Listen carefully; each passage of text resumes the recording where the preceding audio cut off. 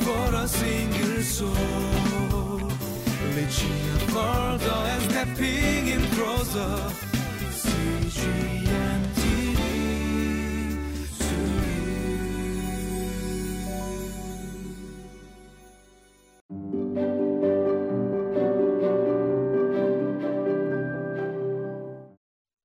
Welcome to Living Life. My name is Pastor Carol Dana, and I'm delighted to be joining you today as we look at Psalms chapter 20.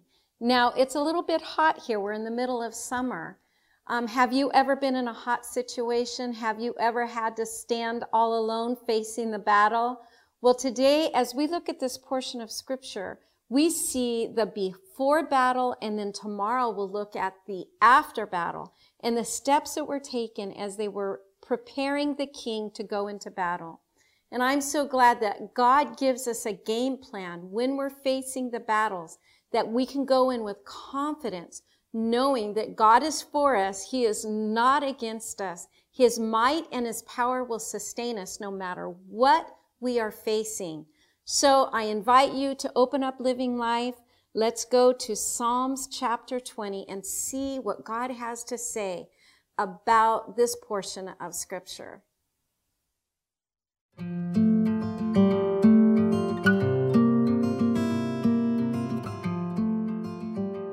Psalm chapter 20, verses 1 through 9. May the Lord answer you when you are in distress. May the name of the God of Jacob protect you. May he send you help from the sanctuary and grant you support from Zion.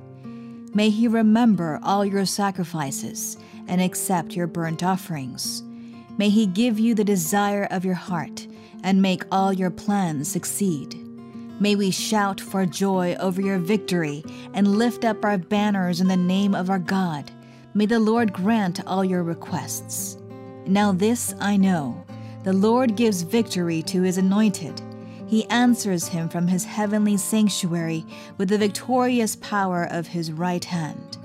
Some trust in chariots and some in horses, but we trust in the name of the Lord our God. They are brought to their knees and fall, but we rise up and stand firm. Lord, give victory to the King. Answer us when we call. Chapters 20 and 21 go together because chapter 20 is the precursor prior to battle, and chapter 21 is after the battle. One of the things the children of Israel knew is that when they went to battle and they sought the Lord and they interceded before the Lord for the king, the battle was won. The times that we see out throughout Scripture where they did not seek the Lord in intercession, they were defeated. So here we see them going before the Lord, and they ask the Lord to bless the king in his distress. And then it says to send him help from the sanctuary and grant support from Zion. My husband and I, we take tours to Israel, and we love to travel to Israel. I've been there several times. And I love to stand and look at the landscape and see how that ties into Scripture.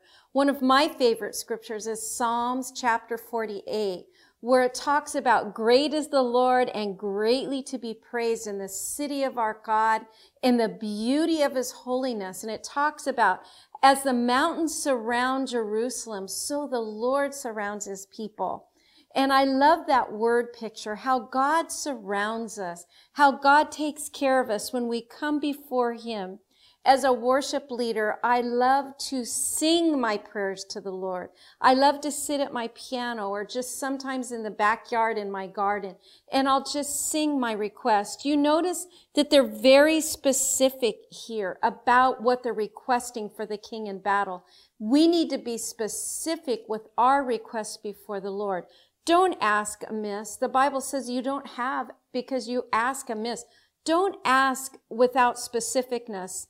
Because when we ask specifically, we really get to see the mighty hand of God. Just take a second here and think about the prayers that God has answered for you specifically, because he is so, so faithful. So we see that here in verses 1 through 5, they come as a position of intercession in humility for the king. And then we see in verses 6 through 8, for the divine assurance is that he will certainly intervene. And then we see in verse 9 that they close with a prayer. Now, there's a saying we have here in America, and that is, never let them see you sweat.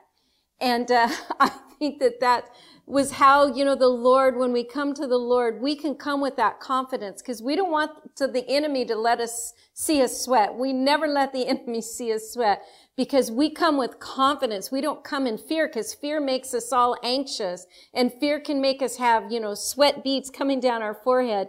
But when we come with a confidence and we intercede, we know that we can stand, as the scripture says, having done all to stand. Now we see that they had a line of authority, that this was a theocracy, that they came to God as the ruler because they wanted to seek God's answer. How often we miss out because we go into battle on our own, thinking, oh, I can handle this. I can close this business deal. I can finish this exam for my master's degree. I can win this court case. I can do this surgery like I've done it 1,000,000 times. Every single time we need to come to the Lord and ask, for sometimes we take even the simplest things. Each day I have a prayer that I pray, and that is this: Holy Spirit, do for me what I cannot do for myself. We need to completely rely on the work of the Holy Spirit in our lives. Jesus said that in the Lord's Prayer when he said, your will be done, not my will. He said, I only do what the Father tells me to do. The reason he could say that is because he had communication with God. He sought the Lord in intercession, and he yielded to the Lordship of Jesus Christ. Christians can be divided between those who yield to his lordship and those who just come to church like it's a club membership. I paid my dues this week. I came to church. But he wants us to yield to him as our Lord, as our Savior, the one that we yield to, the one that we bow our hearts to. And we read in Romans 6 where it talks about the work of the flesh and how the yielding of our spirit. If we want the power of God's righteousness to work in our hearts, we must yield to God. The place to start is God's word, because God's word is his voice. Now, are we going to have an answer for every single question in life in the scripture? No, but we've got plenty of promises and premises and principles that we can apply to our scripture when we turn to the word and we come to him in those times where we have a face-to-face encounter with the Lord. I believe that it is so important that as believers, we develop this area of intercession so that we understand what it is to hear the voice of our Lord. He says that when we come to him, he will answer us and he'll tell us to turn to the left or to the right. That's the kind of relationship I want to have with the Lord. And that's the kind of relationship the children of Israel were displaying here. They were facing a hot spot. They were facing a hard time, but they came to the Lord and they answered him. And I think tomorrow you'll be pleasantly surprised to see what God did for them.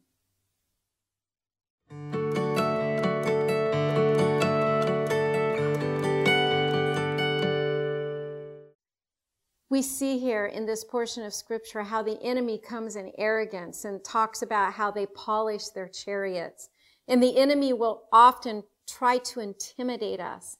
But we know when we look at the scripture that as we put on the full armor of God in Ephesians 6, that the enemy will be defeated and that we can trust in God's promises. So today as we go to prayer, if you're in a difficult situation, I want to pray and ask the Lord to give you sure victory, because our God is willing and able. Heavenly Father, we come to you today.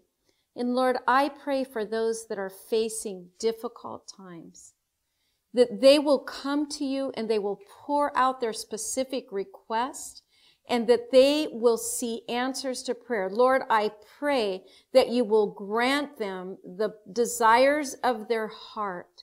And that, Lord, those that are facing very hardships and hard times, that they'll see your mighty hand touch their situation and bring answered prayers and deliverance and victory. That as we pray, as we petition, as we praise and we stand, we will walk in victory. In the mighty name of Jesus, we ask. Amen.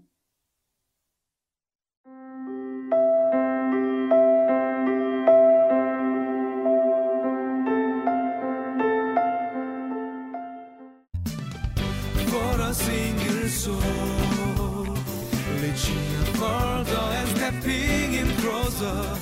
CGM.